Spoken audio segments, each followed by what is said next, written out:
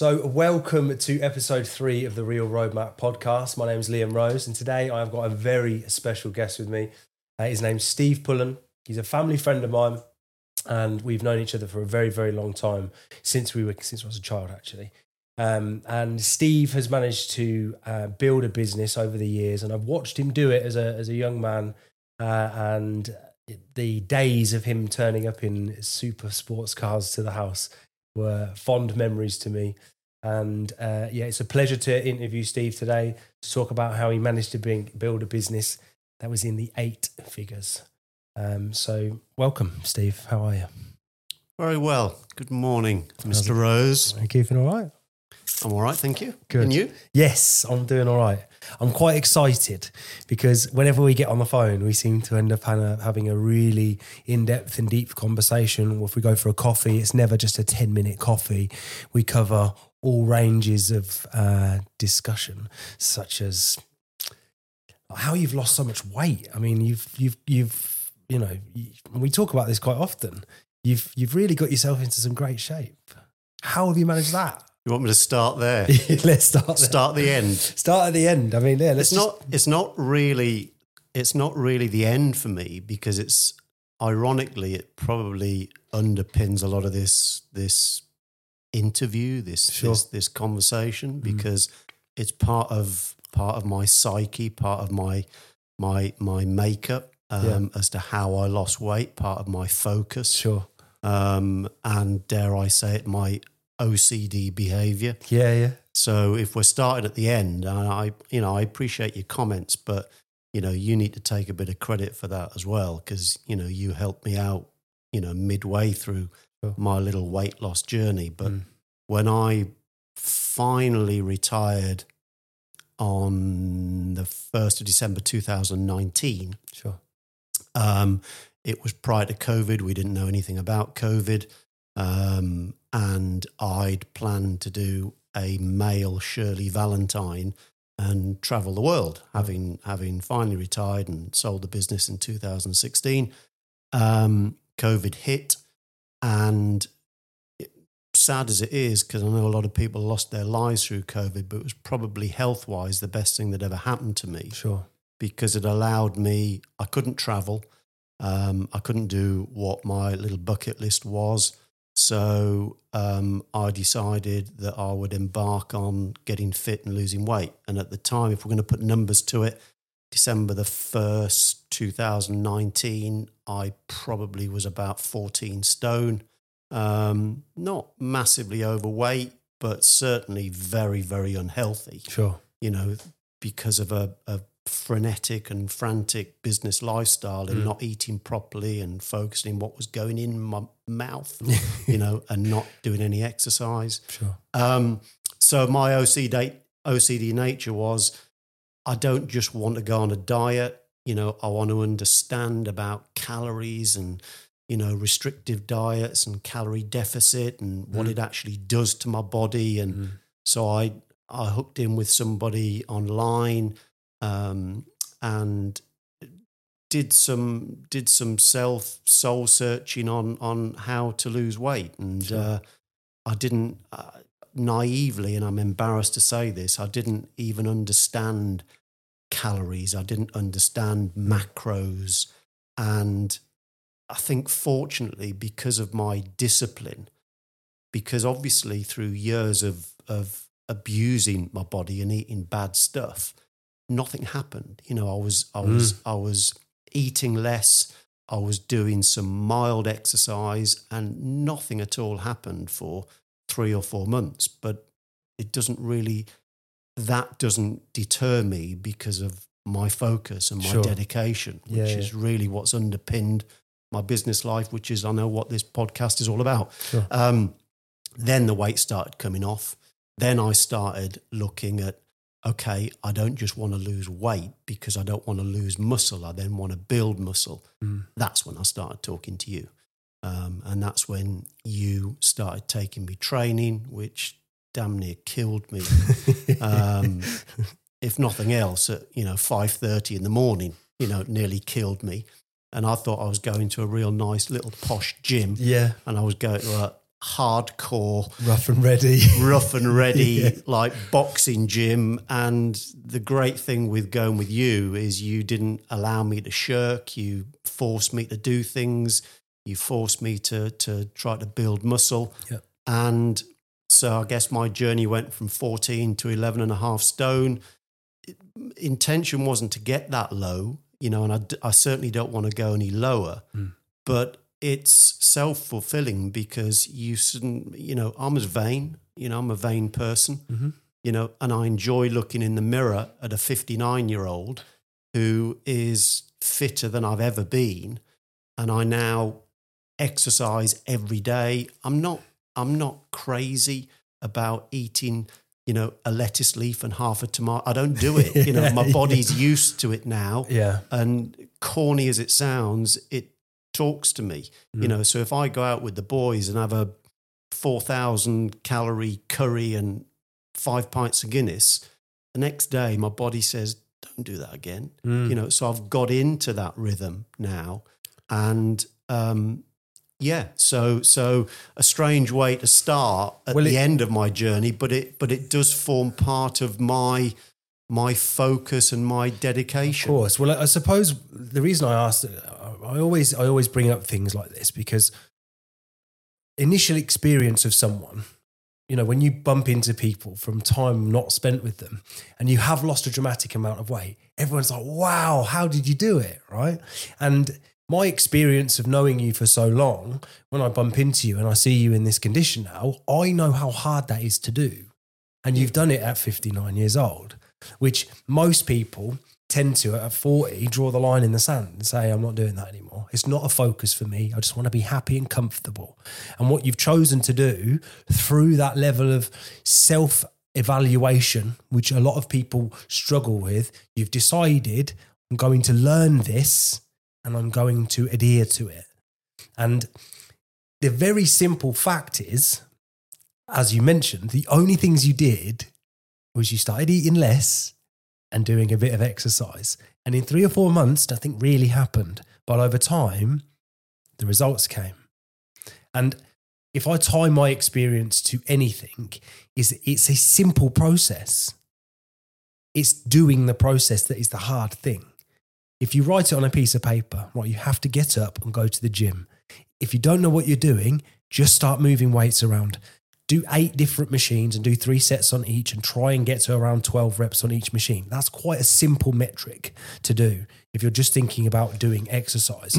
Then for food, it's like inherently when you're ordering a Burger King or you're ordering McDonald's or you go and order a salad from Waitrose, when you're out at a service station, you inherently know which the right choice is and which isn't.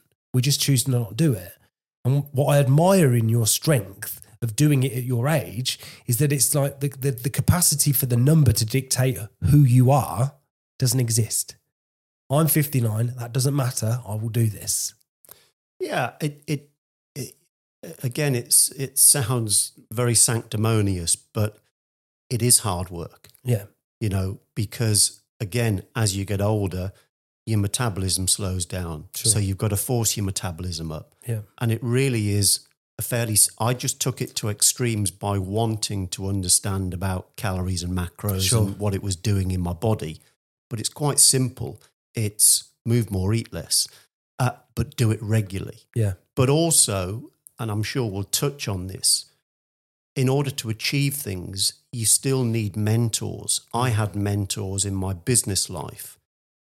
I probably didn't identify them at the start. It's only when you look back on reflection that, oh my God, that person was a mentor. And I don't want to blow smoke up your arse, Liam, but you were also a mentor when it came to that, because seeing, and I'm sure you won't mind me saying this, you've gone through, ups and downs with your body. You've been a bit of a fat bugger occasionally, and then you've looked in the mirror, not enjoyed what you've seen, but your focus and your drive to then transform your body into beach body status, so that is a motivation. And it is, okay, mentor's a bit of a strong word, but you were certainly my mentor going through the gym sessions that we did, you know, and then once you taught me about that, I then started doing it on my own. So everybody needs a mentor. They need somebody to look up to. I've had them in my business career and in my non-business career, as you've started this with my weight loss. Yeah. You were one of those to me, you know. I appreciate that. I never wanted to look like you because I knew that I never could. You know, it wasn't, but it also wasn't my goal. It wasn't my goal to have a 6-pack, you know, an 8-pack or whatever. My goal was to get fit, lose weight and build muscle. And I looked to you to help me to do that. And you did. Well, credibility comes from the external experience of the things that you've done. Like when you go into a gym and you see a PT and they're not in shape themselves, they cater to a certain audience, right? But if you have a specific goal, which is to lose weight, if you're going up to somebody that is in the weight they choose, they're in the physical condition that they choose, that's credibility. And then if I can articulately explain that to you in a way where you're fantastic to work with because you listened, and I didn't do great deals of like diet plans and working with you and all that sort of stuff. We trained in the gym and I showed you posture, technique, timing, positioning, you know, what to look for, what to do. And you already had a good framework there. So what most people tend to do is when they come to losing weight, they actually just want the very shortest version of that because people are lazy. And that's not inherent to their character. The word lazy doesn't necessarily have to be dialed down to an individual. It's a characteristic of behavior of human beings. Just happens because we don't want to do things that are difficult. That is our default mode setting. So when we overcome ourselves, which is ultimately what we do, because if we're looking at it, all I've got to do is not put shit food in my mouth for 10 weeks. And I've got to go to the gym 5 times a week for 10 weeks. There's 50 trips to the gym. Yeah, that's if you have 4 meals a day. I'm not going to attempt to do the maths on it, but it's not a lot of effort and time. What we do is negotiate with ourselves too quickly.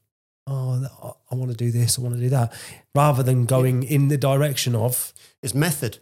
You know, you have to have a method. And again, you know, there are similarities between what I've gone through in my body transformation, if that's the right expression, and business. There's method.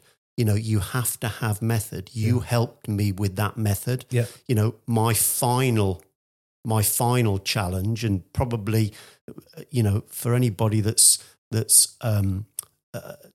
an addiction, you know, and I had an addiction since I was 18, which was smoking, you know, and so the weight loss and the getting fit was part of me then going into my final mode of giving up smoking.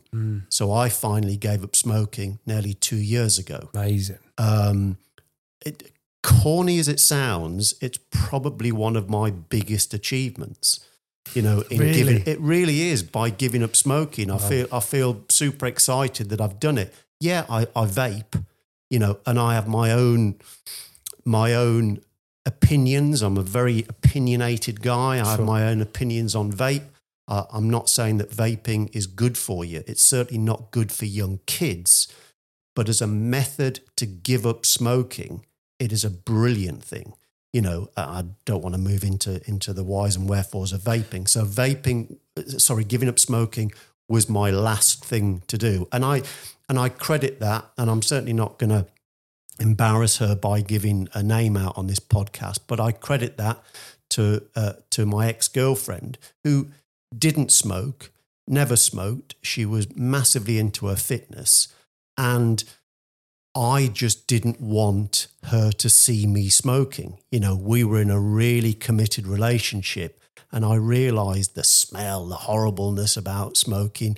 So although she doesn't realize it, she was the encouragement for me to give up smoking. So we all need some encouragement. You gave me the encouragement, you know, on the fitness. She gave me some passive encouragement to stop smoking. But it's those little moments in our lives that we wait for. The moment where we go, oh, this is the time that I'm going to try this now. This is the time that I'm going to make that change. This is the time that I'm going to move my life in the direction I want it to be in it. And it can be something as simple as stopping smoking. Now, I don't agree with vaping because I've done it. I've vaped for a long time, but then I found it so difficult to stop. But I've smoked for a long time. So as you said, as a method to go from polluting my lungs with smoke, which is awful, with tar and all of the horrible chemicals in it, to then refrain from doing that, shifting to something better. It's like drinking Coke and then going to Diet Coke to then get onto water. Sure. Rather than taking the drastic step of going from one to the other. First, it's reduce the addiction to the sugar. Then it's the addiction to the flavour, and then it's gone. Do you know what I mean? So that's part of the process. And now I've stopped. I've stopped everything. And one day, it just happened. I was just like, oh, I'm not doing this anymore. And it was one thing that I heard on a podcast. It was something that a very controversial chap said, Andrew Tate. He said, like, people are walking around and they're smoking batteries. Like, what are we? We've gone from smoking to smoking batteries. And me thinking about it like that, like, I am just walking around. Like, and if I can't find it, I'm like, where is it? You know what I mean? The volume of nicotine in it is so intense that it, when I stopped, the audible difference in my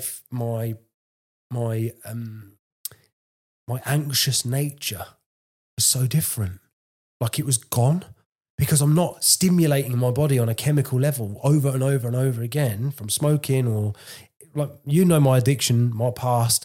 You know, I suffered with addiction, alcoholism, food, like every type of addiction I could possibly have had. I've had it and I've dealt with it over the course of like a 10-year period.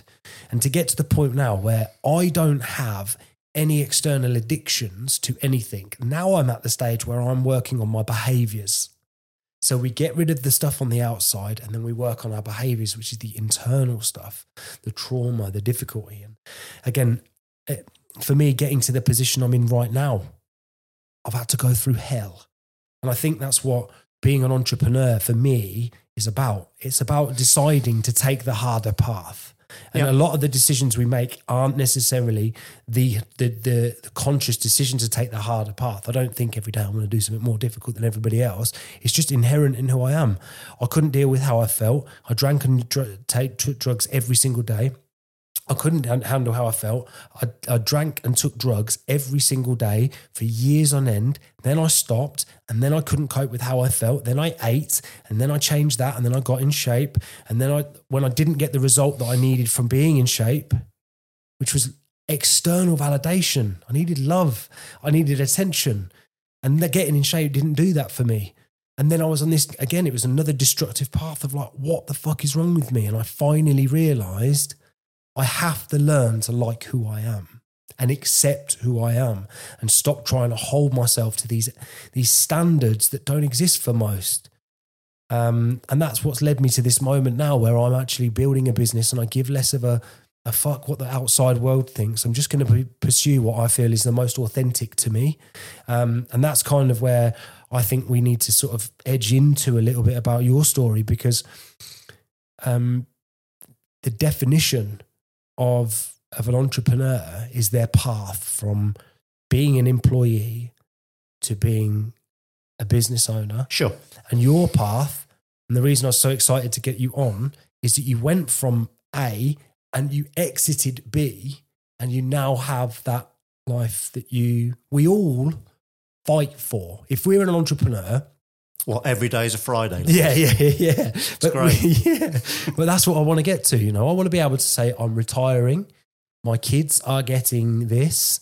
My life looks like that. I have no limits or boundaries on what I do. I can still flutter in investments and do things, but I don't have to do anything. And I don't have to work. The most important thing is I don't want to have to worry about money. That's my goal. And the reason I have this podcast is because I want to learn from those that have done it or doing it. My business partner, he was on the first episode. He's just made an exit himself. He's built his business out, you know, and the reason he wants to be in business with me because he sees me and him. I understand that. Yeah. And I understand, you know, when you asked me to do this, you know, I did it because I've been a friend of yours, like you say, since you were a little kid, tiny kid, you know, and that's because I'm such a close friend of your mum and dad. Yeah. You know, and if I thought that I could help your career path, albeit this is very alien for me. Yeah. Because you're a very private person. I am a private person. Yeah. A lot of people confuse privacy with secrecy, you know, and I'm not a secret person. I'm just a private person. Yeah. And one of the reasons I'm private is because throughout my business career, I've always felt that for other people, my story would be boring. Mm. You know, I've never seen my story as some exciting story. What I did for a living, I didn't work in a flash, lovely, sexy industry. Mm. You know, I worked and thrived in a very commoditized industry. Yeah. You know, and I never felt that my story would be interesting. You know, so it's made me think. You know, when you asked me to do it, you know, it's made me. I won't go into it, but prior to coming on this podcast, I said to you that, you know, I dug out lots of files and papers from back in the day, you know, because I've not revisited them, you know, because I've never felt it that interesting. I'm now quite interested that I've actually started reading about my own career. Yeah. Thinking, oh, actually, it was quite interesting. But back then, right, what you did was what you did. Right. Yeah. And here and now, what you do has to be glamorized. It has to go out in the world. What I do for a living, you know, if you're a PT, it's all over social media. If you're a cast, like everything that everybody does to a degree is out in the social terrain, and everybody's fighting for that profile. It's a different world. Different world. But what you came up in and the world that you came up in was a different world. Yeah.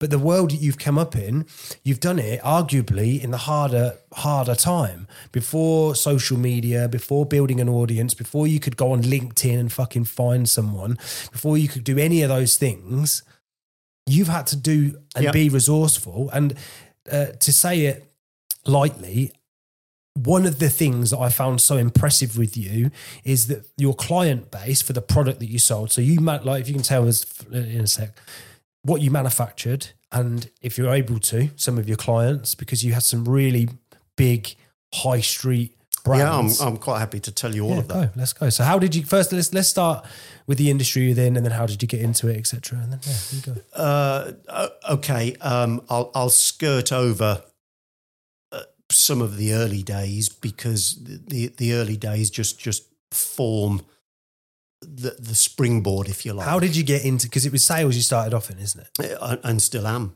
How did you get into that? I still see myself as a salesman. And I think anybody that is in business at the highest level of business needs to be a salesman. It's competent. You know, it's competent. They need to have lots of other attributes as well. But mine was always underpinned by being a salesman. So I effectively started by when I finished college, finished doing my A-levels, I answered an advert in a newspaper to become a salesman for a packaging company in Nottingham. Not a bloody clue. Not a clue about the packaging industry. But what hooked me in was there was a company car, you know, and I was 18, you know, and I was skint, you know, and I went for it because it was a company car. And I was interviewed, and I got the job, and I got a pale blue colour of this jacket. Yeah. Coincidence. Yeah. 1.3 Ford Escort. You know, for me, 18. That's a proper car. That was a Ferrari. Right. You know, I was 18. It was brand new. You know, a brand new Ford Escort, and I worked for a firm in Nottingham, selling effectively plastic trays for the food industry. That's my career. Plastic trays for the food industry. Not very glamorous. It's thermoforming is the correct terminology. So you're effectively heating. That's twice I've used effectively in the same sentence. If you can edit that, please. Make me look a little bit better. So you heat plastic, you form it into a shape, and you sell it to a food manufacturer. Mm-hmm. That's it. So the common packs that you would see now in all the UK retailers are plastic packs for salads, for convenience foods, meats and stuff like that. Like the trays that you get for meat and stuff. That was the genre. That was what it was. Yeah. And I worked there for 4 years and loved it. I was 19. My boss was a great boss. He was a very inclusive boss. He was an educator. And I think I've tried to, for this podcast, I've tried to understand what then made me want to go on my own. And I think I probably have a better understanding of my own psyche. So what basically happened was, as a salesman selling plastic trays, you got a lead, you went into a customer, and you designed a tray for them. We had a design department, and they gave a volume, and you had it quoted. So we had an estimating department. I was just some young boy salesman with me pale blue Ford Escort, and suddenly this guy, who I still remember his name, gave me a bit of paper and said, that tray that you've asked to quote is £24 1,000. You go into the customer and you tell them £24 1,000. Well, for me, that wasn't good enough. And this is where my inquisitiveness comes in. I'm working for a company that probably employed 30 people, 15 huge machines in a factory, cars in the car park, raw materials coming in, lorries. And I'm thinking, how did that guy get £24 1,000, for that tray out of all of this infrastructure that I'm working in? So I started asking questions. Wow. And that's where it started. So how on earth do you get to £24 1,000? He said, well, basically what happens is the fixed costs of the factory are this. Our budget is so many millions. This tray is 20,000 units a week. Therefore, you filter it down and we arrive at a profit margin. We're looking to make about 4% net profit, a gross margin of 28%. And that's what you get, £24 1,000. I hadn't got a clue what he was talking about. But over the coming weeks, I started honing my trade, as it were, and started being nosy and understanding how the estimating department worked. How on earth, from an inquiry to put a couple of bits of fish into a plastic tray to sell to Marks and Spencer's, getting £24, I started getting an understanding of how we got to £24 1,000. Then every morning there was a production meeting, and the production director sat in front of the production board and there were all these tickets on there and the customer wanted it on such and such a day. And I'm thinking, well, how does he plan the factory? Yeah, how does he get all of these orders in and spit out, So I genuinely started being nosy and finding out how on earth this guy planned to run a factory. And then, but the transport company, we've only got 5 lorries, but we've got 400 customers that have weekly deliveries. How does the transport manager, put all of these orders together, load the lorries and deliver them all on such and such? And I started, this wasn't all in a week. This was over a period of time. Sure. I was just a naturally nosy person. I remember my parents saying to me that I was like that as a kid. My mum told me once that for a Christmas present, I was given a Mickey Mouse alarm clock. And And a day later, it didn't work. And the reason it didn't work was because I wanted to find out how it worked. So I actually dismantled the thing as a kid to see how it worked. And then I couldn't put the bloody thing back together. So I guess from an early stage, I was just a nosy kid. That's an organic trait that you can assign to a lifetime of inquisitiveness. It is. Which is an inherent trait. It is. So I think... Do you remember the first thing that you had that with, or is that clock the first thing that you had that with? Do you remember it sounds crazy, but yeah, I think it was. And, you know, and this isn't I haven't created this story to fatten up your podcast. This is where I think I was slowly honing my trade by honing's the wrong word, suddenly creating my skill levels that actually from a junior salesperson at a plastic packaging company in Nottingham, within 3 years, I had quite a good understanding on how the factory worked. It wasn't my job. I was probably a pain in the arse, you know, but I wanted to understand. It wasn't good enough for me to go into the customer with it's £24 a thousand. How many do you want? I needed to know how we got to that. I needed to know how the factory then produced it, delivered it, organised the raw material. Then, 4 years on, I get a phone call from a headhunting company. And I was headhunted to become sales manager of the company in Nottingham, their biggest competitor, who were based down in South Wales. But interestingly, they were a public limited company. They were floated on the UK Stock Exchange, and their chairman operated out of his offices in Baker Street in London. And as sales manager, so I left the company in Nottingham and became sales manager for this company in South Wales. King Kong, as far as I was concerned. I was 23, 24. And I was sales manager of a 10 million turnover packaging company who happened to be floated on the UK Stock Exchange. I then wangled my way from, I didn't like driving to South Wales every day and I wasn't prepared to move. So I wangled my way to actually working with the chairman in his office in Baker Street in London.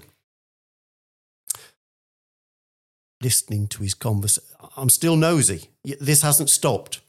You know, this. I'm just starting. Amazing. Nosy. Started listening. Started understanding what a market maker was in selling shares. You know, creating share value. You know, so this guy who was the chairman of the packaging company, he probably didn't even know what a plastic tray looked like. But that wasn't his job. He ran the finances of the business. You know, he spoke to the market makers in the stock exchange. And I started getting interested in that. So I started being nosy on how business really worked, not just selling trays, how a business really, really worked. And my nosiness stood me in good stead. And he took me under his wing. He lives in Monaco now. Funny that, isn't it? Yeah. And I still contact him. You know, he's an old man, you know. So you'd see him as kind of like a mentor. I didn't see him as a mentor until after the fact. Sure. Yeah, you don't go in and go, oh, this guy's a mentor for me. You go in and go, like, for me. My biggest mentor was the sales director of the first company in Nottingham. Right. He was my biggest mentor, and I recognised that, you know, and I learned a lot from him. And corny as it sounds, there are certain things that stick in your mind during your career. And I remember the day I resigned. You know, despite it goes back so long ago. I remember the day. I remember walking into his office. I don't mind naming him. His name was Tony. I won't give his surname. He's still around, and we still have the odd contact. And I remember walking into his office, And I was still young. I know I'd just been poached to be, a sales manager, but I was still naive. I was rubbish. I was useless. I thought I was great, but I was useless really. But I thought long and hard what I was going to say because I was nervous about resigning because I did recognise him as a mentor, even at that stage. So I remember exactly what I said, and I remember exactly what he said when I went into his office. And I said, Tony, I just want to say that you've taught me everything I know. Thank you very much. And quick as a flash, the bastard said to me, don't forget, I've not taught you everything I know. Brilliant. And that's still, and I'm sure I've probably used it in my career. I'm sure I have. I'm sure I've plagiarized it and used it. Wow. But that's what he said to me. Arrogant that he was, but truthful. Sure. So I then, so yes, the South Wales company working from their offices in Baker Street. The bolt-ons to that's when I got to know London. And I did a bit of socialising in London. So I really sort of came of age. Not only was I working for a PLC business as just a sales manager. That's all it was. It sounds like a glorified title, but I was really learning from the chairman, and learning about business. Did you go out often with the chairman? Yep. So, and this is something I'll touch on because I think it's interesting, right?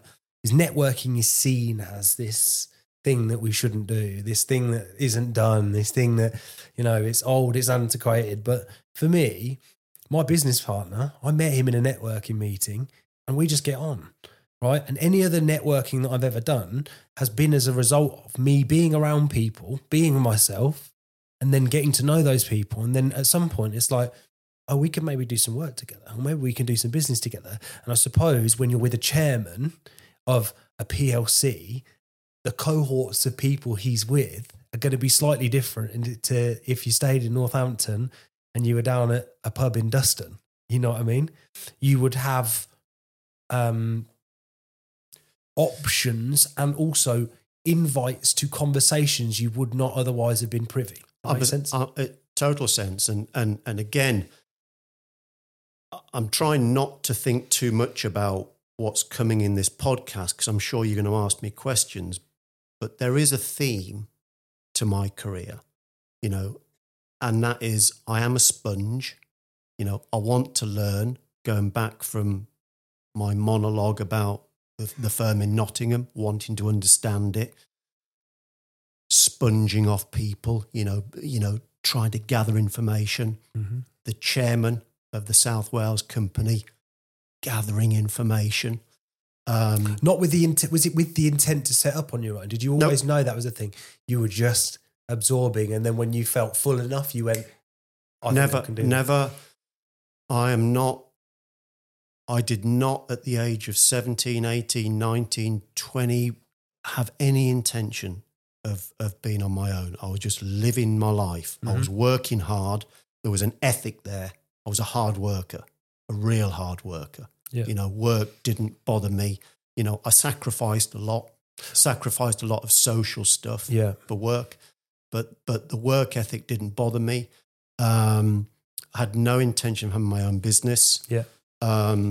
Again, probably I'm thinking back maybe 4 years in, I then got approached by a business owner in Northampton. Yeah. Who he doesn't anymore, but he owned a very successful flexible packaging firm. Right.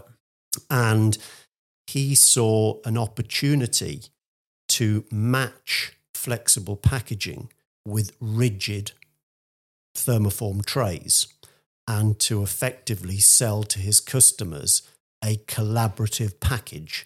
So, what does that mean? Like a collaborative package. So when you go into a supermarket and you buy something that's in a plastic tray, it has to be finished off somehow when you buy it. It's either got a lidding film like sealed on the top, or chicken in, or it's flow wrapped with a piece of plastic. Well, the company in Northampton did the lidding film and the flow wrap, and he had this idea that if he could sell a package to his customers, so he sells the plastic tray as well as the lidding film or the flow wrap, there was a market opportunity. 100%, yeah. So he approached me and asked me to set up a division of his business to sell this collaborative solution. Were you guys one of the first to do it? Yeah, and it failed. That wasn't a solution back, because it is the solution today, isn't it? When you go into Sainsbury's, Morrison's, wherever, all meat in a tray comes plastic tray. Yep. I think Morrison's now do it as a sealed package. But they all do variations on it, Liam. The idea that he came up with was a good idea, and he approached me and asked me to set it up. So I set up this division within his flexible packaging firm in Northampton. So I had a staff, I set up the division, and it failed. And I failed. It was probably the first failure, if you like. Yeah. What did that feel like? I don't remember.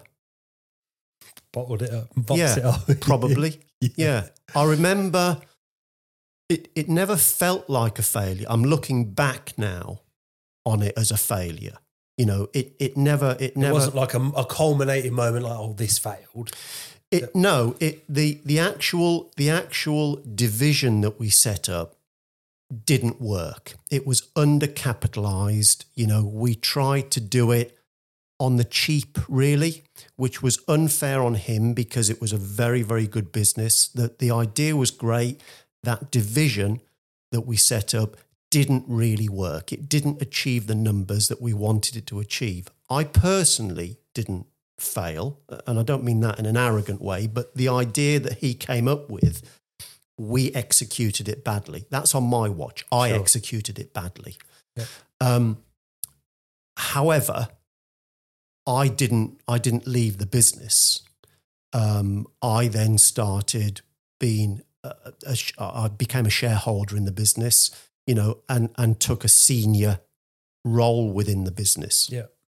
Along with, he did the same with another guy that was there who since went off and set his own business up and recently exited, and he's a super wealthy guy. Yep. You know, so it was a great proving ground for us. So again, it was part of my learning curve. It was, you know, from Nottingham to the South Wales, London office based, then to the flexible packaging firm. It's all adding into my learning and, you know, adding more strings to my bow. Yeah. You know, and the guy in question, and again, I'm trying to keep names out of it. The guy in question, the Northampton, you know, successful flexible packaging firm, taught me a lot, taught me even more about business, understanding, you know, I was probably then at that stage beginning to understand income statements, balance sheet, cash flow forecast. So I'd been a cog up until now in larger businesses. Yep. I was now becoming well-versed in how businesses were structured and how you make money in a business. So you're in the senior position in which your realm of understanding had advanced. Correct. Beyond, yeah. Like, I can get sales, let's bring numbers in. Yeah. Now to like what the numbers are paying into the wider. Absolutely. The wider thing. I also at that point had staff. Okay. So because it doesn't always come natural to managers managing staff. You know, you've got to work hard. It never came natural to me. You know, I had to work hard. Leadership's a huge quality that you have to fashion, isn't it? Because you can't just instruct people it is. to think and feel how you feel, the same level of value that you have in that specific initiative that you're putting in place. You need those people to want to do that thing to the same level as you can. 99% of people aren't going to do that, are they? No, you're right. And there is a constant, up until this point, there was a constant in my career path. Although working for different firms and slightly different packaging genres, the constant was the marketplace was the same. It was the UK chilled food industry. Mm-hmm. So right from a 19-year-old up to where I am now, late 20s, my customer base and my knowledge of my chosen marketplace, the UK food retailers and the food packers, were constant. Yeah. So I had a name, good or bad, I had a name out in the industry. Yeah. Whilst in this position at the flexible packaging firm, unbeknown to me, Mm-hmm. this is the bit that you really want to know about. This is business. You tell me. This I'm here absorbing all this. Yeah, this is business ownership. Sure. Coming on to business ownership. Unbeknown to me, there was a very small packaging firm in Aylesbury that was owned by two guys. I've come and visit you there, haven't I? Yeah.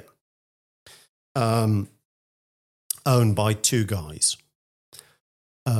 One of them, sadly, had a stroke, a bad stroke. Mm-hmm. So the remaining shareholding director had approached some of his customers in the marketplace on the quiet and said, my partner's had a stroke. I want to continue in the business and grow the business, but I need a partner. Do you know anybody that is currently out in the industry that I should be talking to? And he shook a few trees, and my name fell out of 3 or 4 trees within the chilled food industry. So he phoned me and he said, excuse me, I'd like to have a chat with you. I was happy where I was. I was a shareholder of a packaging firm in Northampton. No focused career aspirations at that stage because I didn't need to. You know, I was growing myself. I was in a growing business. I was in a well-invested business. Yeah. My career path was going well. I had no ambitions, you know, other than to continue doing what why would I? You know, if I'd have chosen to look back at that point from a 19-year-old to a 28-year-old, the graph was already doing that. Yeah. So there's no point for me to self-analyze. Yeah. So he phoned me up and I went round to his house one Sunday. He told me the sad story about his partner who was still in hospital. Yeah. And he said, I remember at the time their turnover was 1.7 million. They employed 12 people. It's a tiny company. I mean, I was 1.7? 1.7. For 12 people? Yeah. That's massive. That's a big turnover for that volume of people. That's manufacturing though, isn't it? That's all I've known, manufacturing. Okay.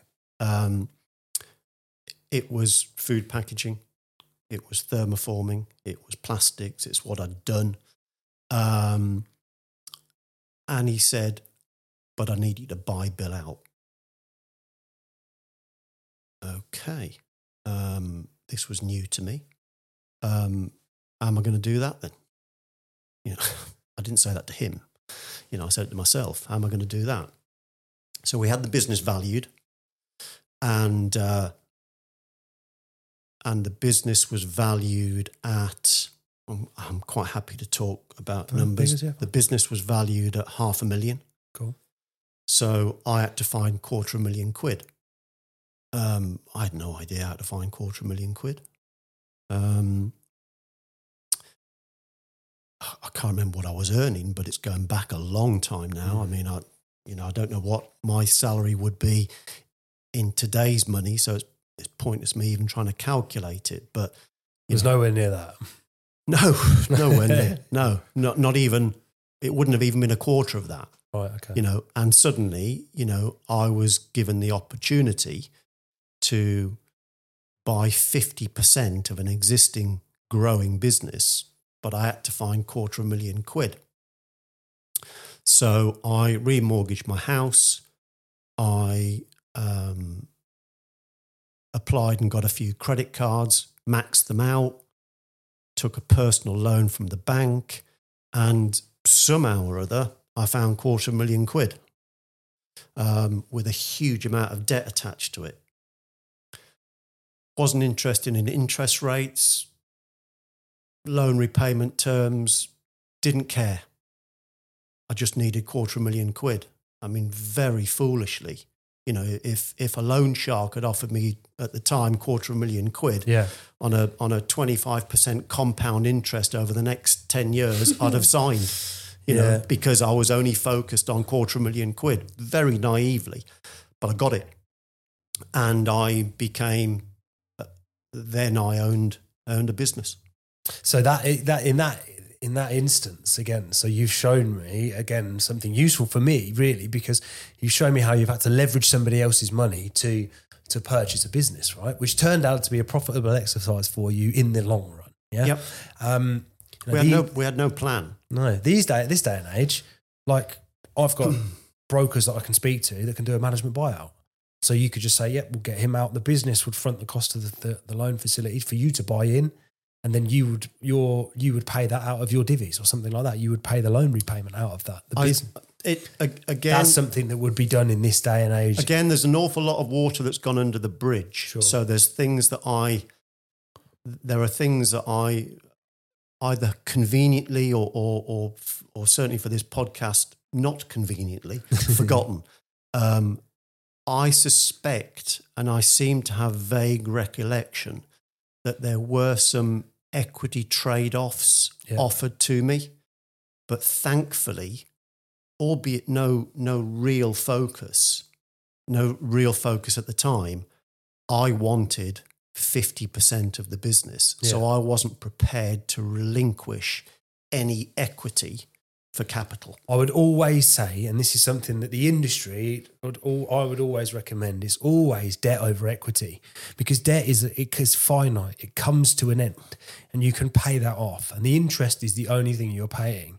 But equity, when you give away a share of your business and you grow that, and you say go from 1 million turnover to 10M turnover, and the profit margins goes from, I don't know, you got $250,000 in your accounts to 2 million in your accounts. You're giving somebody a 10% share of that. It's a lot of money. I think I look back now and look back now with the knowledge that I've got now.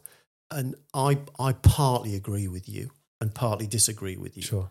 It's a personal thing. For me, I did not want to relinquish equity. Yeah. Not that I'm putting myself on the same page or you know, even in the same book or the same country as what's his name that owns Amazon? Oh yeah, Can't think of his name now. Jeff Bezos. Jeff Bezos. Yeah, I forgot that one. So Jeff Bezos, and don't quote me on this, I think Jeff Bezos owns considerably less than 10% of Amazon. I think he's had to do that though because of the size of entity that he has, and that's what I'm saying. That's the difference.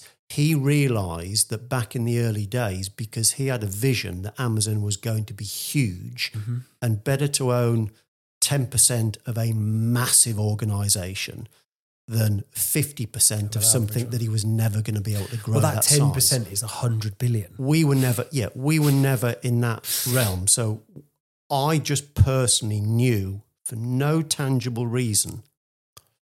Yes, there's a tangible reason, but only tangible with my thought process now. At the time, I just wanted 50%. Yeah. I think it was probably because I didn't want any less than my soon-to-be new business partner in the same business. You want a similar operating function to him. Yeah. You want to be able to say, like, let's make a decision. You don't want to be like, well, I've got majority. You know what I mean? On many levels, that's a position that you don't want to be in, or one doesn't want to be in, because if you're doing a business with somebody, 50-50 is the model. Half and half, we're both equally at risk here. I suppose when you're buying into something like that, all of the risks that you laid out, as you said, you've taken loans, you've done this, you've done that, without a care for the interest rates. You were like, because the end goal was the business, and your uncompromising balance was, I want 50%. I'm not going to settle for anything less than 50%. I don't care if I have to remortgage my house to the hilt. I don't care what the monthly repayment is. I don't care what the total repay is. That's one of the things that is so unspoken about in the world and in the industry at the moment that I work in. It's like everybody wants the cheapest rate for the most buck. And somebody could call me now and say, like, I want to do a management buyout. I get 50% of this company and it's going to be difficult, but I want to do it. You know, when you get into a battle with the rates and this, that, and the other, sometimes the rates are the rates. You get quoted that rate, that's the rate. There's no negotiating. That's what you have to pay. And at that time, you would have said yes. And what a lot of business owners forget in this day and age is sometimes the rates are the rates. The government, the banks, the Bank of England sets that base rate. Anything above that is how they earn money. So it's crazy. Liam, you're right, but also the balance of power, you know, as you grow, moves with you. Yeah, of course. When you're like a 17-year-old, for example, going into a bank to borrow $5,000 for a car, the bank manager will get a book out and say, this is the interest rate. And the 17-year-old will say, thank you very much. If I walk into a bank now to borrow some money, I negotiate. And that's the difference. So going back to so suddenly, this is really the start of my career. With the knowledge that I've gleaned up until now, I own a business. I own 50% of a business. Didn't even know what the hell I was buying. I just at that point, it was the right thing to do. There was no strategic move. Suddenly, I own 50% of a business. Right, what do we do? Who are the customers? Yeah, I did no due diligence. I probably did, but not an awful lot of due diligence. You didn't even know what that meant to a degree then for buying a business, right? It was a tiny little company turning over 1.7 million, working in a marketplace that I knew very well. And they serviced their customers better than I'd ever known. Really? I'd never known service like it. Yeah. And that was the light bulb moment. I realised that service was king. In the food industry, you know, you have to have the stock. You have to be able to service your customers. The retailers are relentless. If you miss delivery dates, the fines are huge. You know, it is... Fines? Oh, yeah. Oh, massive fines. Yeah. Really? Oh, huge fines. Yeah. So pressure's on. Cheapest, be the cheapest, be the fastest, be there on time every week without fail. It is a, that's the word, it's a brutal industry. So I then realised that if we were going to grow this business, we had to grow it based on servicing our customers. And that was our USP. You know, we serviced to death. If at the time a customer needed 5,000 trays for a new launch and they were in Scotland, they'd be in the boot of my car and I'd be driving to Scotland. Not caring, not even thinking. That's what the customer needs. That's what we've got to do. You know, we had owner-driver van deliveries going everywhere. It eroded our margin, but we built a business and a reputation on service. Word gets round the food industry, we start growing. We start getting new work. Customers started approaching us because of our reputation. Wow. We outgrew our premises. We then had to build a new factory. You built it? Built it from scratch. Wow. What was that like as an exercise? If you can recall. I can recall. Because that's a brand new terrain, isn't it? As an entrepreneur, brand new terrain. Bought a business. Oh, God, no, I fucking build an entire warehouse structure. Obviously, get people in to assist. What was it like? We were naive as fuck. You know, I mean, we probably made some horrendous mistakes looking back. You know, but there are seminal moments that I remember. I remember the day we moved into it. We had a viewing gallery over the factory. Me and my then partner, two of us owned the business still. We put all of our machines into the production space. And it was like putting an empty bucket in a swimming pool and looking and going, how the hell are we going to fill all of, you know, we had 5 machines or something, but we had the capacity for 35 machines, and paying the costs of a factory as if, so we knew we had to grow, and we knew we had to grow quickly. We moved in, and all new designs that go into retailers, you have to have various things stamped into the bottom of the tray. Whoever watches this now will become boring, and every time they go into a retailer, they'll pick up a plastic tray and look. There has to be a number in the bottom of the tray which tells the consumer what the plastic is made out of. There then has to be a recycling code which tells the customer how much recycler is in there. There's then a number in the tray which tells the manufacturer which casting from the tool it came from in case there's a problem, so you can trace it back for total traceability. There's then a tool number that is stamped in the bottom of the tray. These are all just industry numbers. It's boring for everybody, but you have to do it's there. Yeah. So we didn't want, and by EC law, that number has to be traced back to the factory. The day we opened our brand new factory, we didn't want the first tool coming out of there to be named 0001. Me and Neil, my partner, just didn't want it to be 1. So the first tool that came out of the factory, our first code, which is registered at Marks and Spencer's, is 1664. Now, I know it's 1664. And sadly, the reason it's 1664 is because the day we opened it, me and my partner were standing on the inspection window drinking a can of Kronenberg 1664, celebrating ourselves opening our factory. Wow. So the first tool was 1664. So they're little amazing. Memories. Okay, they're little memories. Yeah, man. So it was a single shift factory working 8 hours. And the problem with manufacturing is it's capital intensive, as you know from your day job. And when you're successful, you need more capacity, because when customers give you more work, you need to be able to produce it and manufacture it. And you therefore need more machines to produce it.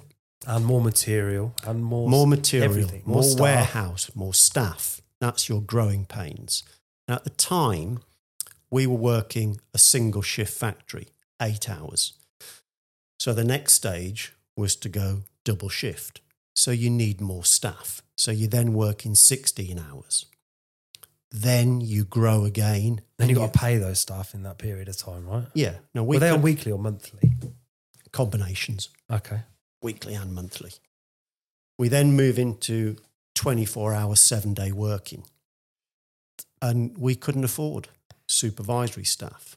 And when you're in the food industry, your manufacturing facilities need to be like a hospital, because you're inspected, because our customers are not the retailers. Our customers are the food packers. So, for example, in Northampton, the biggest food packer is a company called Greencore on Moulton Park. Yeah. They make M&S sushi, sandwiches, salads. Mm-hmm. They're our customers. But the retailers have influence over us. So we are audited by the retailers and by the food packers. Well, they're the ones that are liable when they sold the food to the consumer. Is that correct? Right? So it's a very expensive industry to be in, food packaging. Margin's low, right? It's volume. Margin is tiny. It's all about volume. Volume is massive. You move a lot of plastic. I don't remember the numbers now, but we were probably producing 30 million units a week. A week? Of various different sizes. But we were working on 2 and 3% net margin. But the net margin from so just to put an example, the best year that you had as a business in terms of turnover, gross margin or net margin, do you remember like the best year where you were like able to take the biggest divvy, or do you remember the year that you were like, fucking hell, we've done over 10M. We've done... Yeah, the best year at that factory in Aylesbury was a turnover of approximately 14 mil Jesus. Yeah, Selling plastic trays is crazy, isn't it? that's only the start of it. That was just that factory in Aylesbury. So you ended up with 2 factories and a satellite factory, didn't you? Yeah, And your client base then grew. and we were only 10% of the market usage, Jeez. even at our height. Really? Yeah, and at our height, it was 95 million. That's the biggest turnover that Yeah. you got to. Wow. See, I didn't know that, and do you know what? And one of the fondest memories that I've got. We might edit a bit of that down. No, No, it's okay. Well, it's interesting. I Because, won't tell you the numbers that fall off that.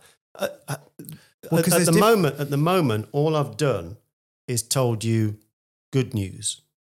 I can't wait to get to the bad news, but I think this is where I'm just prefacing like some of the stuff that you've got, some of the places that you've been, like when somebody says, "Oh, I made 2 million," yeah. If down the pub you say, "Oh, the business has made 2 million," if the business has turned. Like I've got friends that have turned. I've got a really good set of friends that have taken their drainage company. And I won't talk numbers, but they're well into 7 figures of turnover, which is phenomenal for the first couple of years. Right. But when you talk with a different industry and a different player and at the end of the journey, retired, sold out, and you're hearing numbers like 95 million in turnover. And it's not important, but it's important because 95 million in turnover is like 800. I dread to even think what that is in a month. 8 million a month, 9 million a month in the bank. And to watch those, I see bank statements quite regularly for businesses, and to see that amount of money flowing in and out, it's terrifying. And I deal with I dealt with one of my biggest clients. It's a real difficult thing, and I know we're jumping the gun because you're excited about big numbers, but there's a saying that I've pinched from my FD, my old FD, who's still a great friend of mine. I'm sure I know what this saying is before you said it as well. I'm pretty confident. Okay, and he used to say, the difference between working in the business and working on the business. I don't think you expected me to say that. No. And when you work in the business, those numbers don't mean anything. It's only when you remove yourself and you work on the business. So the difference between working in it, so you're in that whirlpool. Yeah. If you can afford yourself time to remove yourself from that and work on the skill is working on the business. Most processes, isn't it? Yeah, most people don't have the time or the skill. I didn't until the latter stages because you're in the middle of it all. So it's only when I tell you now numbers like that, when you're in it, they're irrelevant. They genuinely are, because they're just, you have daily problems. Again, I sound a bit too deep here, but you're never too deep talking to me. If you talk about a business being a barrel of water, there's always a leak. When you plug it, the most time you get to go, oh, everything's going fine is 10 minutes. Yeah. There's another problem. So if we circle back to our growth times in Aylesbury, when it comes to suddenly we need to put on a permanent night shift, or we need to turn the factory from 24 hours, 5 days a week to 24/7, we genuinely couldn't afford people. We couldn't afford supervisors. And I know you wanted me to say this because you know that I've told you before back in the day. Fine, okay, we can't afford it. I'll do it. So for probably a 12-month period, me and my business partner worked 24 hours a day, 7 days a week. Well, anybody listening to this saying, bullshit, you can't work 24 hours, 7 days a week. You can if you set up a bed in your office or in the warehouse. Over time, I think you've twisted slightly the story that I told you. I actually slept in my office.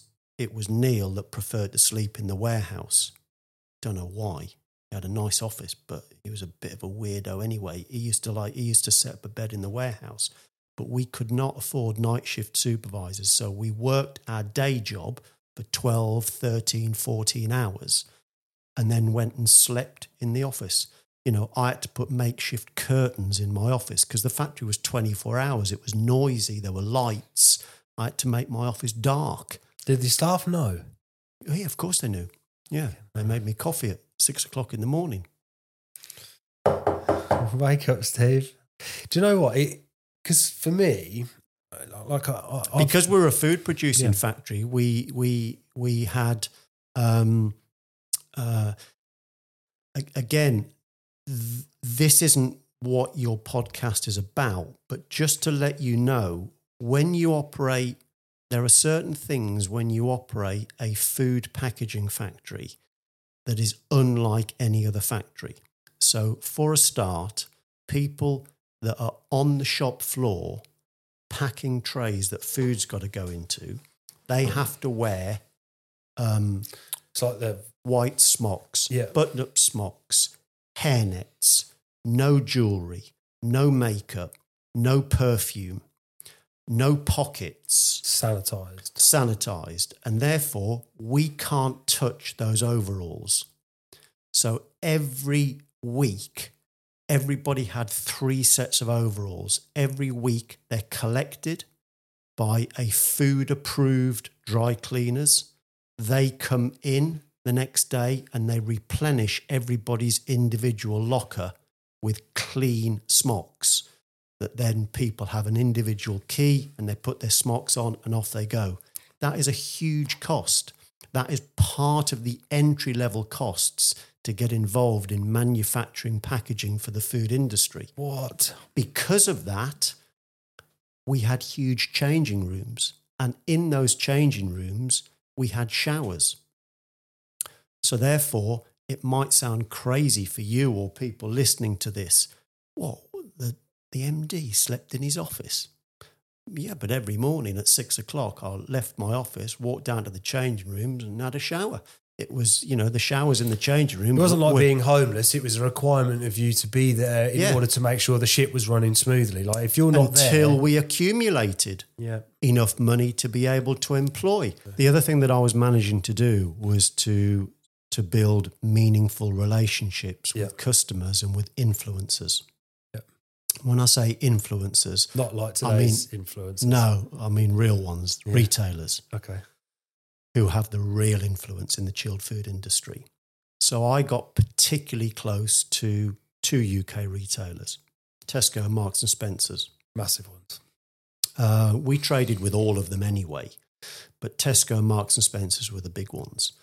And I became close to one of the main board directors of Tesco, which is a very senior person, and they had pretty much saturated what they believed their growth in the UK was going to be. Mm-hmm. So they decided that they wanted to go overseas. So they moved to California and they created a brand called Fresh and Easy. So Tesco moved to California in 2005, 2006. Just before the big financial crash, not long before that. And I got a phone call from said director from California. It was all very highly secret, and he said, I'd like to speak to you, but before I speak to you, you need to sign some NDAs. He sent me some NDAs. He said, we're over in California. We're setting up 220 supermarkets on the West Coast, and the packaging industry in California is archaic and old-fashioned, and we want you to do all of our packaging in California. So we'd like you to come over. So he sent me a ticket, sitting at the right part of the plane, obviously. Were you? Is that your first one? First one. So I flew over with Eddie Izzard, Really? He was sitting next to me, bless him. Wow. Bit of a hero. I was worshipping. Yeah. I probably told him I paid for the tickets in Samaritan. Oh yeah, I do this. I do this daily. Yeah. You know, when in fact Well, third one today. Yeah, when in fact, not only have I stolen the Virgin salt and pepper things, I'm trying to rip the telly off and take as many pictures as possible. Because you're excited. You know, I mean, I'm still like a kid, you know. So off I went. I spent a fortnight out in California with the exec board of Tesco, and we did just that. We were out there for 2 years. I had a team of people out there. We manufactured and designed everything in the UK, and we shipped it across to California. And it was exciting. And how could you? Just a quick question, just on the finances side of it. How could you accommodate for the additional shipping costs in the? Did Tesco's wear that, or did your business wear that? Shipping costs out to California at the time were about £3,500 for a high cube. A high cube is what you know is a shipping container. A high cube holds 52 pallets. It was about an extra 4% value on the load, so it wasn't prohibitive, and Tesco paid it. Yeah, that's what I meant. You're like, because if your margins were already tight, that's like a... Tesco paid it. Good. But they paid it... Again, it was an interesting thing. Did you make margin on that? Yeah. Good. Well, we did because, again, this was an interesting... I'm still in my sponge-like, you know, at this point, I own my own business, but I'm still learning. I'm still learning from others, you know, and now this has taken me into a very senior level in how a retailer operates. So I'm suddenly one of the chosen few in meetings with directors of Tesco. You know, they had an office in a place called El Segundo, which is just outside Manhattan Beach in California. I had my own office in their offices. You know, I mean, I was only out there 3 months of the year. You know, the office wasn't used for 9 months, but it was still my office with my name on it. You know, I mean, they held us in such high regard. Amazing. And all of their California costs, they wanted to put in a separate accounting bin. So all of our additional costs to supply to California were invoiced as a separate cost. So our cost model stayed where it was. Our selling model stayed where it was. Any California additional costs were just invoiced to Tesco on a separate invoice. So it was just an in and out money. So we moved out there and we enjoyed that business for 2 years. Have a look. And Tesco then went bust. Did they? There's a shocker. Did it go bust? Oh, 2008? No, Tesco in the UK didn't go bust. Tesco out there? They put Fresh and Easy into Chapter 11. Well, they're competing with 7-Eleven, Walmart, all them big nutters out there. Yeah, and their biggest competitor on the West Coast was a retail group called Trader Joe's, which is a great food retailer. I've heard of it. Really, really good. I mean, America's so big, they have, apart from Walmart, which is national, they have regional retailers because it's such a big place. And Tesco underestimated the American customer. You know, in the UK, people like bespoke stuff. They like fresh stuff. They're quite happy to shop every other day. In America, they want to shop once a fortnight. You know, they want trolleys that are massive and load up their utility vehicles, and you know they don't want to shop every day. Tesco didn't do. They don't like fresh stuff then as much. No, Tesco underestimated. That's why their whole economy's so fat then, isn't it? Yeah, Tesco underestimated their customer, and they gave it 2 years, hemorrhaged cost, and they went into chapter 11 out there. Took us with them. How was that?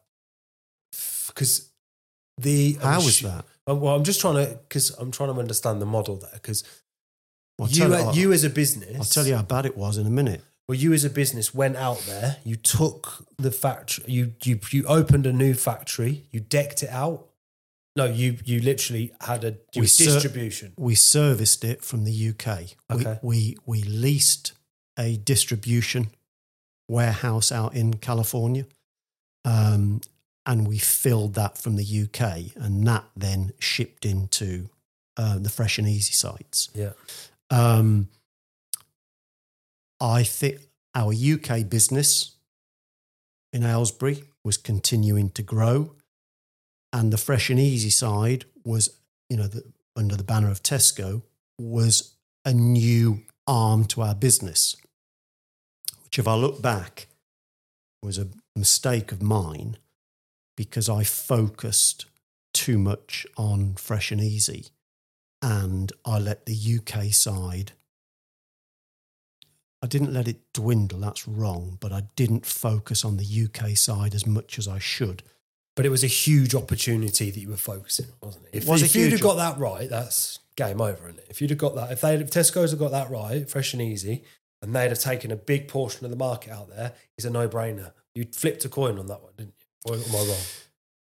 It got further than that, because during the time supplying Fresh and Easy out in California, it was quite apparent that for a period of time they were going to be paying our shipping costs. But at some point, they were going to stop offering to pay our shipping costs, and we were probably going to have to manufacture out there. So I'd already started exploring manufacturing sites. So had Fresh and Easy continued, I probably personally would be in California now. I would have got rid of the UK business, moved everything to California, and I'd have stayed there. And then built your business there. Yep. Supplying. Because I loved it out there. Oh, why wouldn't I? Yeah, why wouldn't you? It's California. Northampton or California. I think I was single at the time as well. I mean, it's what's not to love. Right. Making good money out in the world. Devilishly handsome. Cruising around in California with an English accent. Deadly weapon. In my Mustang. Yeah. Do you have a Mustang, did you? Yeah. But I took my eye off the ball, and there is a theme in this podcast, and I don't want to dwell on it, but I am going to make a reference to it now. My focus on the business and my excitement and my work ethic and my dedication meant that other things suffer. It's not by chance that I'm not married with kids. It's not by chance that I don't have a stable home life, because I've swapped that for growing my businesses. Mm. I don't regret, and I have had some lovely relationships, some great relationships, but they've probably failed because of me, because of my focus on my business. So, things give, you can't do everything, and it's not a regret, but it's a fact. So circling back again to California. Can I just touch on a point before you move on from there? Sure. One thing that's been a common theme for me as a 35-year-old man in several failed relationships is that what you mentioned there is the focus was elsewhere, so the relationship suffered. And I think a lot of entrepreneurs could potentially identify with this, because there's an inherent sense of value that comes in wanting to build something which I can't put a finger on myself. I have willingly and gone with the right intent of I'm going to try and make it for my family. I'm going to try and make it for my kids. I'm going to try and make it. But when you have the infrastructure of a family, your attempt to make it is inherently so risky that it doesn't leave either time or effort or energy, sometimes money, for the family. And that's an incredibly difficult thing for a lot of us to manage. So as you've demonstrated and mentioned, you weren't able to circumvent the value into the relationships to make it? So Because it's not what you wanted to do. Is it ultimately a want, or was that a mistake? It's a double. I don't think I was thinking. For me, it was just what I was doing was natural. Growing a business, being committed. I'll do that. I'll go there. No problem. I now know that when Tesco or Marks and Spencer's called me to a commercial review meeting at 4:45 on a Friday in their offices, I know now that was a punishment. At the time, no problem. It was a punishment because it was the 4:45 slot in Paddington Basin, M&S, on a Friday. And that meeting finished at 7:00. It's my Friday gone. But it didn't matter because I wasn't married with kids. So it's a double-edged sword, although I realise now and recognise that my relationship life has suffered because I put too much priority on my business. My business was successful because of that, because I was fluid and flexible enough to be able to do those things and didn't have to, God, we're meant to be going to. Are there any regrets there?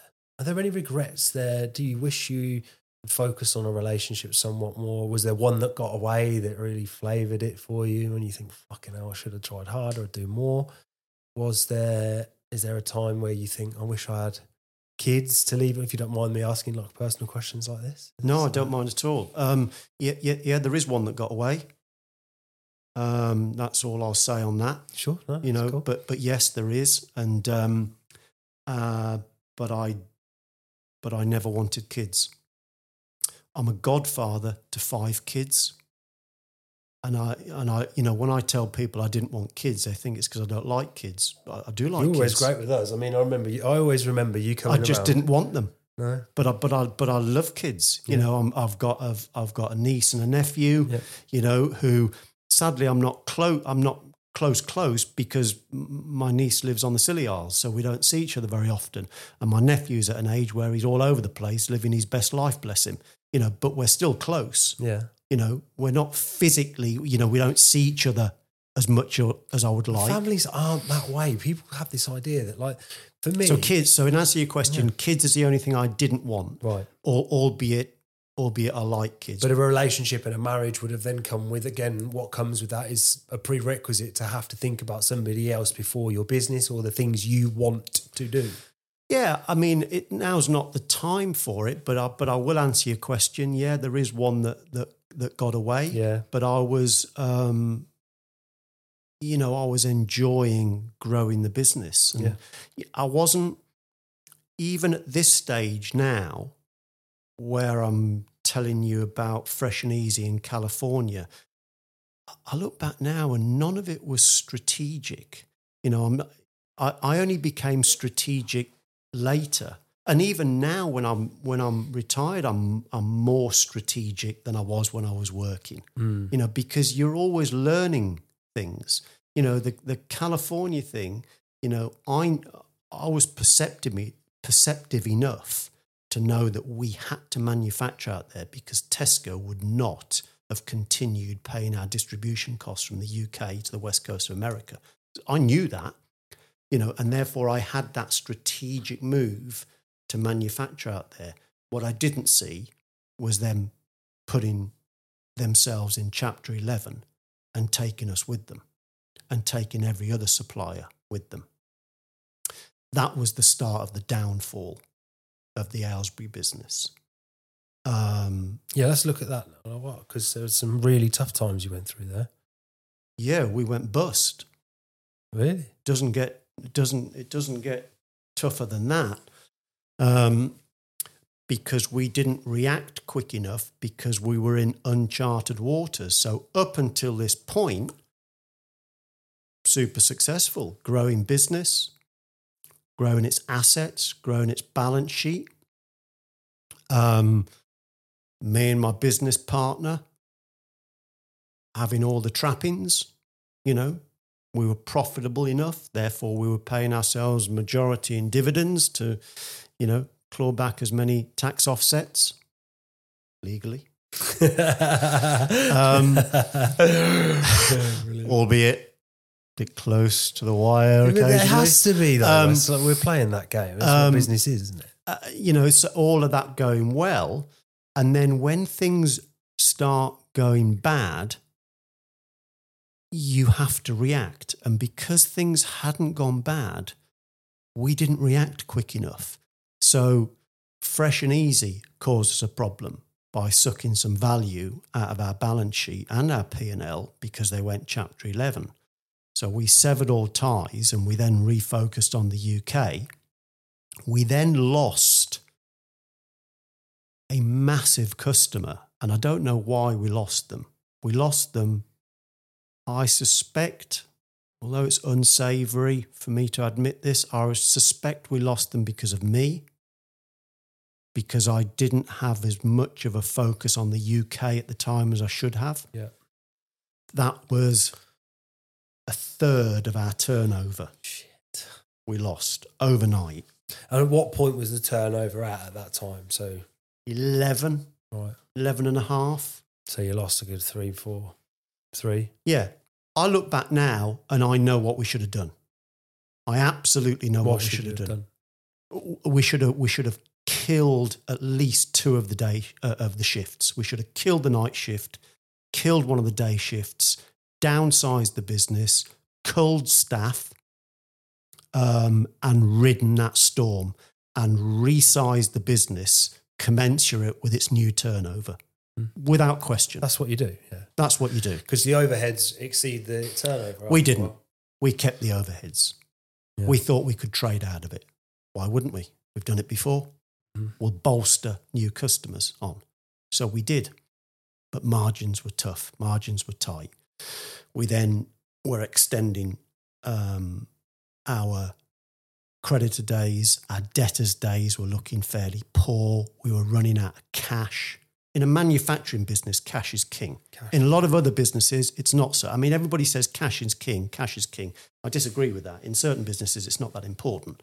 In a manufacturing business, because you've got so many creditors, numerous creditors to run a manufacturing business, all the different components that you're buying in every day, every week, every month.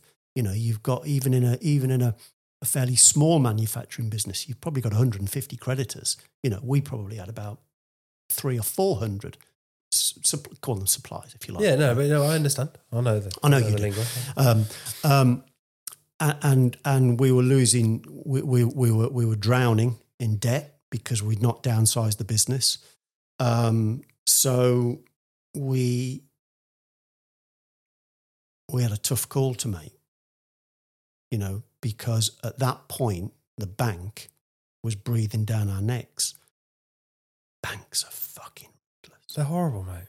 Banks, I've been on both sides of banks in my career. I've been on banks that are gagging to give us money, that want to keep giving us money, that throw away the rule book, that see your growth, see your gross margin, never worried about your net margin. That's not that important. They want to see that you've got a strong balance sheet.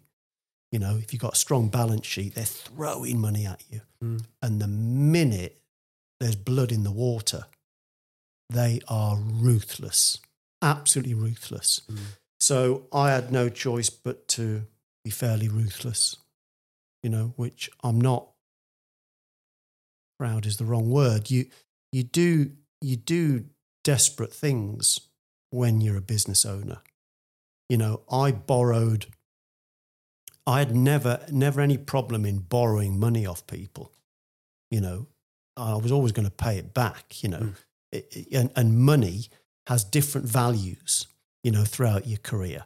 When you're growing a business, money is just a commodity. You don't want money because of money's sake. You want it because you need to convert that into sales and profit. In order to do that, you need money to buy that shiny thing with buttons and switches and stuff, So we got to a situation where the bank was breathing down our neck. We hadn't reacted quick enough. So I needed to sell the business, and quickly. So I started marketing the business to 3 or 4 competitors that we were close to, because at this point I'm at the peak of my career. Within my chosen industry, I'm a name. I'm a well-known person. My business has got a great reputation. It's respected by customers, competitors, and retailers alike. So it's got value in it. So in the end, we sold the business to a firm down in Somerset. But in order to maximise the sale price, we put the business into a pre-packed administrative state, and we effectively ring-fenced off the debt, and we sold the assets and then re-phoenixed it out. We paid back the majority of the debt to existing creditors. We weren't, we didn't sail off into the sunset. It's all a thing that has to be done, isn't it? It was a strategic move. It's all you've got in business, isn't it? Strategy. That this was being done over 24 hours a day for 3 or 4 weeks. I just didn't sleep. It was phone calls, creditors, banks. I was refusing to take them because I was trying to strike a deal to sell the business. It was... And when was this? What year was this? 2007, 8. It had nothing to do with the financial crash. That was just coincidental. Yeah. This was poor management on my part and taking my eye off the UK focus, because I was focusing too much on the glitzy, fresh and easy California thing. And then we lost a customer because of that same reason. Sure. So then... Horrible time. Horrible time. I've been through some very, very similar times, not in the magnitude. We kept all the staff. Yeah. Apart from my business partner. Amazing. So did he make an exit? No. Okay. Oh, did he? Is he? He's alive. Oh, my God. Yeah. That got a bit ominous then. I thought you'd he doesn't really talk to me. Oh, right. Okay. Okay. Oh, okay, sure. He was a casualty. He had to be a casualty of the business. Yeah. And you get into those sort of situations, and the company that you're selling to, this they will we absolutely want you, and we want your business, and we want you, Steve. We want you on our board. So obviously that's what I wanted to do. But we don't want that guy. So you need to do something about it. That's big boy stuff, isn't it? That's the stuff. That's character building. But that's the stuff that's me and you in business together, and the business has gone very poor, and we broker a deal. I'm in it. Yeah. And the deal is, we're going to have you, Steve. We want the business, but we don't want Liam. And therefore we're not going to buy the greater good and invite you on as a shareholding director. So you need to make that happen.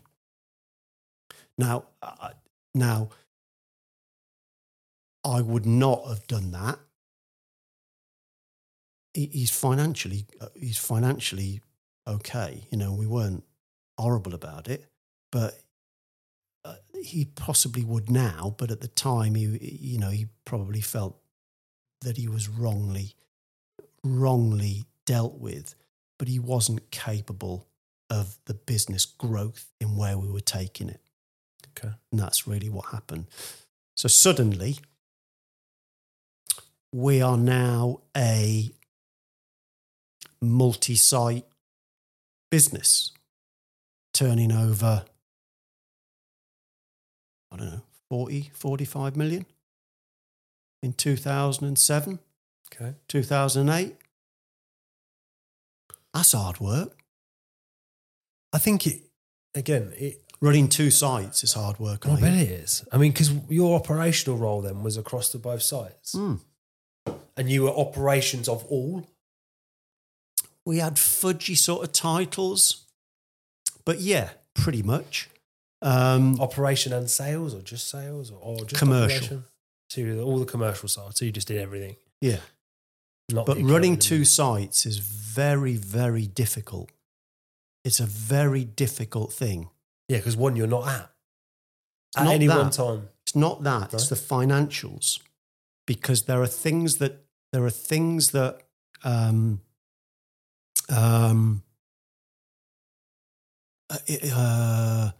example. I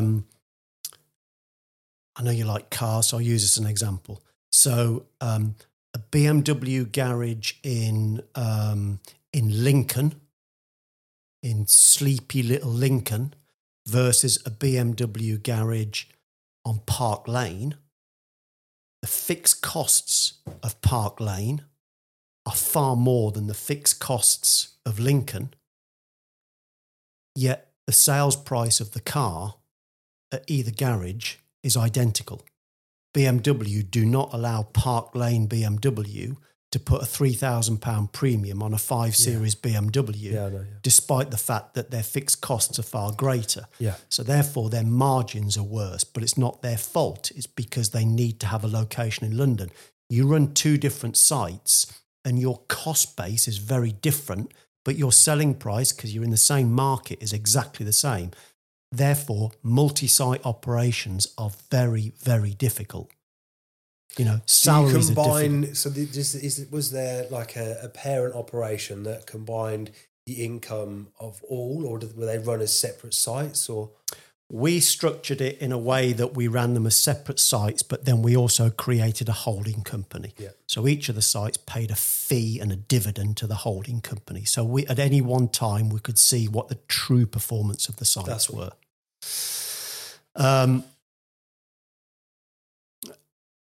The rest I can condense into 5 minutes, really.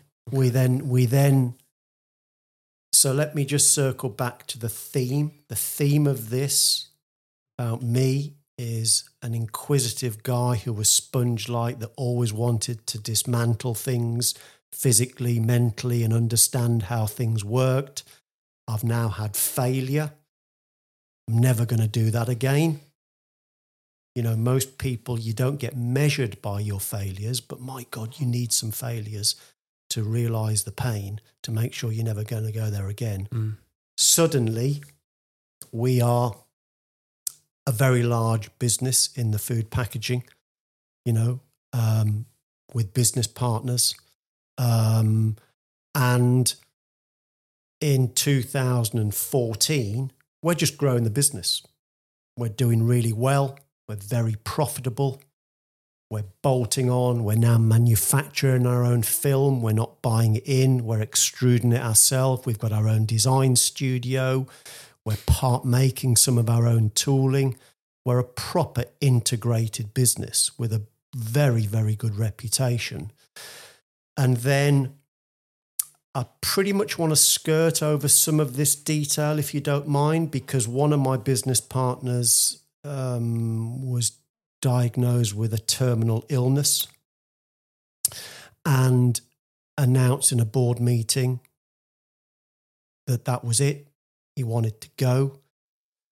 We didn't want to buy him out because the value of the business was too great, and I was tired of borrowing money at that point and growing, and you know, so we decided to sell the business. So you've where you mentioned there, just, I mean, again, from a lender's perspective and a broker's perspective, realistically, over time, you've leveraged other people's money on a repeat basis to build the business up to where you've done. Have you purchased machinery or like cash flow? Like, have you ever used any? So it sounds like you've used other people's money quite a bit, or is that Extensively? okay? Extensively. Do you think you could have done it without it? No way. No way. Yeah. Okay. Why are you smiling? Well, because You wanted me to say that, didn't you? But the industry that I work in, right? The world has got this terminology against debt. Debt is seen as bad because we have this idea of debt being the commercial, the non-commercial version is the retail version of credit card filled up, going to fucking Spain, waxing it, coming back, then your own income has got to qualify that debt. But with a business, if you're taking 500 grand, bringing it into the company, and then turning that into 2.2, that's a cash flowing exercise. Like one of the manufacturing firms I worked with, right? I got him a 500k loan. I got him 2 facilities, one of two of 250. And he initially came in for 250, right? But the beauty of it was we got 2 approvals, and he was like, yeah, okay, I'll take them. He combined that, so he had 1 monthly cost. And what he did was he took 125 grand, went out to his suppliers, his creditors. He purchased his materials, his raw materials, in much vaster quantities than he ever would, brought that all in, and he saved 25% in margin on just that one exercise, right? Which mitigated all of his interest. So then he's got another 375k to drive into the marketing, drive into the business, drive into the growth, the staff and stuff like that. And to me, when you say you couldn't have done it and extensively, I know when my thinking around the industry that I'm in is correct, because it just works that. I think I know you didn't give me a brief for this, but I had a rough idea of what you wanted, and this was what you want. What you want to tap into is an entrepreneurial way of thinking and how they've grown or exited their business. And so I've tried to give you, although I've rambled on a lot, you haven't. It's been quite a broad brush to show you how I work and what I've sacrificed and how I've done it. I could easily do another podcast with you on the financials behind it, which might be more interesting for another day. And I'm happy to do that. Yeah, sure. Now, what I will say to you is an answer to your question, because I saw you smiling, because clearly I know why you wanted me to say that. I didn't want you to say it for my benefit. No, I know. The answer was... I didn't mean... It qualified my... I didn't mean you've given me a pre-read. And please, sure you say. No, I didn't mean that. But I know you well enough, and I know what you do. For your main work and your main income, and I know what your passions are in growing that side of things. And there is no doubt, absolutely no doubt, that our income stream in our business was leveraged. Without question, and it was leveraged through debt. We had no choice but to do that, and I loved doing that. Mm-hmm. Thankfully our balance sheet was strong, but our debt profile was huge. We serviced the debt without any problem at all. But on an average, over the last 10 years, I would say our average CapEx was about £1 million a year. Right. And of that million, 750 was funded. 250 was self-funded out of working capital. 3/4 of it, 3/4 of all of our CapEx was funded. You see, this is what I think sometimes businesses get. And we were prostitutes. We'd borrow from anywhere. Really? Yeah. Yeah. We banked with Barclays. We did some banking with Coutts.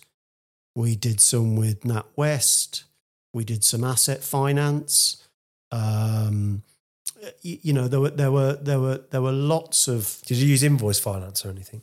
We absolutely used invoice financing. Yeah, not factoring, but CID. CID, confidential. Yeah, invoice discount. So just so you know. Sorry. Yeah. Confidential invoice discounting, as opposed to CID. Yeah, sorry, didn't mean it. Yeah, we absolutely used it, but we only used it. You obviously know how it works, and your fees are commensurate on how much of your debtors book you borrowed. We only borrowed up to 70% of our debtors book. Sure, yeah. And the reason we only borrowed up to 70% of our debtors book, because 99% of our debtors book was blue chip. Was retailers. And there's the problem with the blue chips is that when I see this in any other industry, but we used it, and we used it all the time. Well, it's done against them, isn't it? Not necessarily against you. These invoice finance lines in some respects. I don't know why people wouldn't. The fact that we were invoicing north of 5 million a month in direct. You ain't waiting 60 days or 90 days for that, are you? 70% of 5 million. If my finance director wanted 70% of 5 million, he can have it every 30 days. It's a wonder he did any work. Let me just make a note of that. Yeah. So we then sold the business. Now, when you sold the business, how was that structured? Was it a larger entity that bought the company, or was there an MBO, or was it? How was it? Because we were too big for an MBO. Okay, an MBO wouldn't have worked. So we had advisors, a company called Baker Tilly. Some of the details, I'd rather not go into the detail, but I'll go into the process. The process is, teasers go out, IMs go out, information memorandums. You then hone it down. We honed it down to 3 people. We had what they call a beauty parade. So the beauty parade was in our advisor's office, which happens to be in Bristol. So we present to the 3 different people that want to buy us. At the same time? Or? No. Yeah, you can't have them in the same room, can you? No. Each one had a 2-day window. So it was done over 6 days. One of them was a privately owned French company. And the other 2 were American private equity-backed businesses who got into a bit of a bidding war for us. Wow. Lucky. That's a nice position to be in, isn't it? Because you're watching the figure go up and up and up. And we sold to American private equity, of which the 4 of us were given a token role in the business. The sale process is brutal. Did you still get paid from your token role? So you had effectively an employed status in that? Selling a business is brutal. Their job is to insult you, question why you've done this. It's like selling a car, isn't it? They want to kick the tyres and they want us to scratches here, dents. It's brutal. Yeah. But your advisors tell you it's going to be brutal, and they veneer you, they protect you from that. But so we have to present, and it's difficult. It's hard work. Now we were selling, a well-funded, profitable business. So it wasn't a distressed business. So we were still in control. We didn't have to go through it. Anyway, in the end, yes, so we all had token roles. We were paid a salary. What was the value of the business when they agreed to sell it, if you don't mind my asking, or is that a confidential figure? It's confidential because of NDAs. Okay. But we sold it on an EBITDA multiple. Do you know what that means? Sorry. Of course I do. Sorry. Yeah. You looked at me as if you wanted me to say more. I understand EBITDA, and the model for our business at some point is once EBITDA reaches a certain figure, we get a different multiple because ours is a version of tech. Okay, so we sold on adjusted EBITDA, which basically means they allowed us to take all of our remunerations out of the P&L and the balance sheet and re-add it back into EBITDA. Although they were going to employ us, so we then got a multiple of that. So we got a very high, I don't know what manufacturing gets now, 9-10% multiple, do they? Yeah, 9 or 10%. As a multiple. Oh, yeah, okay. Sorry, not percent, 9 or 10 times, yeah. I don't know what it is now. 10x. And what is it now? Manufacturing been 9, probably 10, something like that. Yeah, not too many. So our adjusted EBITDA was lovely, north of 4.5 mil. So then you've got the quick maths. So we did all right. It's a lot, yeah. I mean, it's a lot. Yeah, I mean, and I'll say this. It's a lot. I'll say this to you. It's a lot. At that point, there were two higher shareholders than me and the other guy. But it was still a lot. So anyway, so I then the others buggered off fairly quickly, and I stayed for 3 years because I wanted to work for private equity. And did you do lots of learning from there as well? It's horrible. Is it? Bye. Yeah. Thanks. Yeah. Yeah. So it's horrible. All in all, they're only interested in cash. Yeah, well, that's what equity is, isn't it? And they just destroy businesses. Yeah. Because there's quick ways to generate cash. One of them is salary. So therefore, salary culls, generates cash quickly. So therefore, if you're employing 400 people, they'll get rid of 100 because it gives them cash. But it means the 300 that are left have got to work Twice 1.5 times as hard. So therefore, it creates unrest. The other way to generate cash is they'll get rid of your finished goods stock and your raw material stock because that's cash. So get rid of that. But of course, your service levels are then appalling because you can't supply customers out of finished goods stock because you don't have any. Mm. So suddenly your service levels start dropping, so you start losing business. It is ruthless. It's horrible. So that's when I left. Yeah, bye, thanks. So to sort of summarise, first of all, just thank you for the depth of conversation. I think I knew it was going to be a great conversation. To the degree of depth that we've managed to reach here, we've never managed to go that deep before, because me and you will sit and we'll end up, because we can go on a tangent and we'll just end up on some conversation. You've let me talk, which is great, and I apologise because I felt that I've talked too much. You're being interviewed. It's what you're here for. Okay, it's a conversation about you. Okay, we've reached on me a few times, but this is a conversation about you, because ultimately the Real Roadmap podcast is about me learning from you and sharing that information with the world, because that is where the value is. This is just me being vulnerable and being willing and open enough to say I'm ready to learn. And in that vein, if there was 3 pieces of information, taking that you know me out of it, if you were to bottle 3 traits that you would say, work on these and this will directly impact your business or your capacity to grow a business, what would those 3 things be if you were talking to Steve 20 years ago? First one's easy.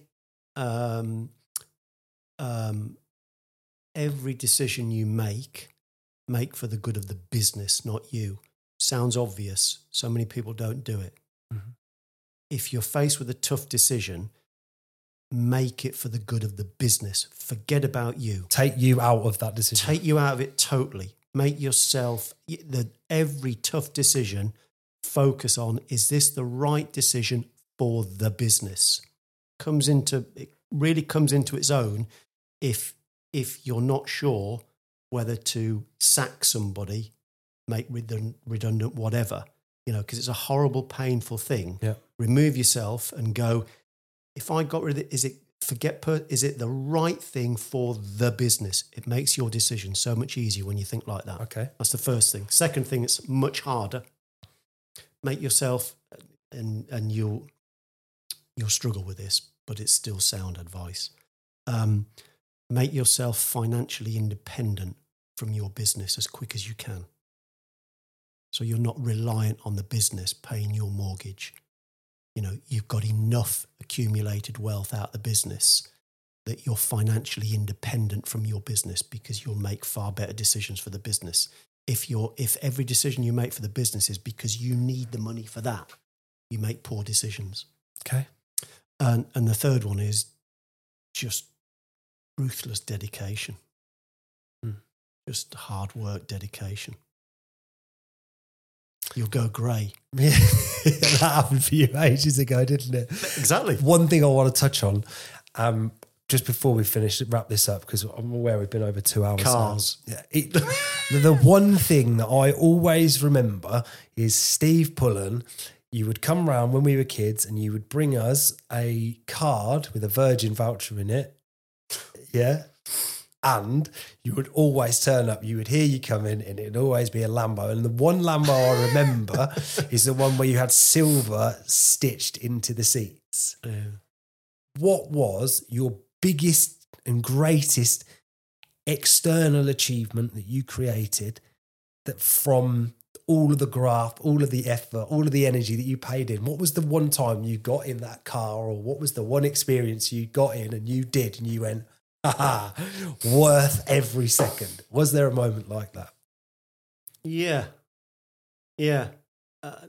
Things like Lamborghinis you can take them away from him, not interested.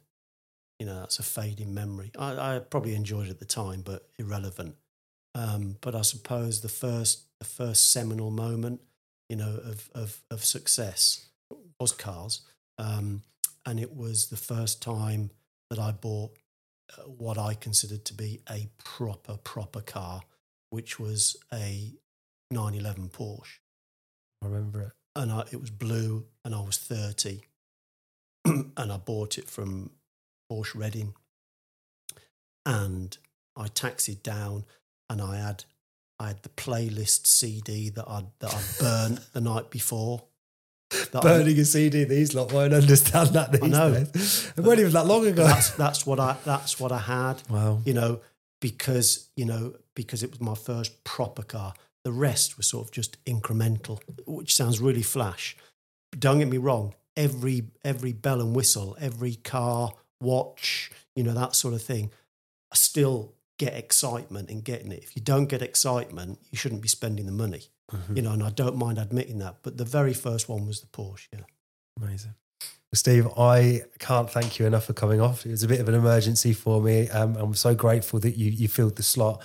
We've got some really amazing interviews lined up with some fantastic entrepreneurs from all different types of industries. So I look forward to seeing you on the next episode of The Real Roadmap. And for this week, I'd like to say thank you for coming. Thank you.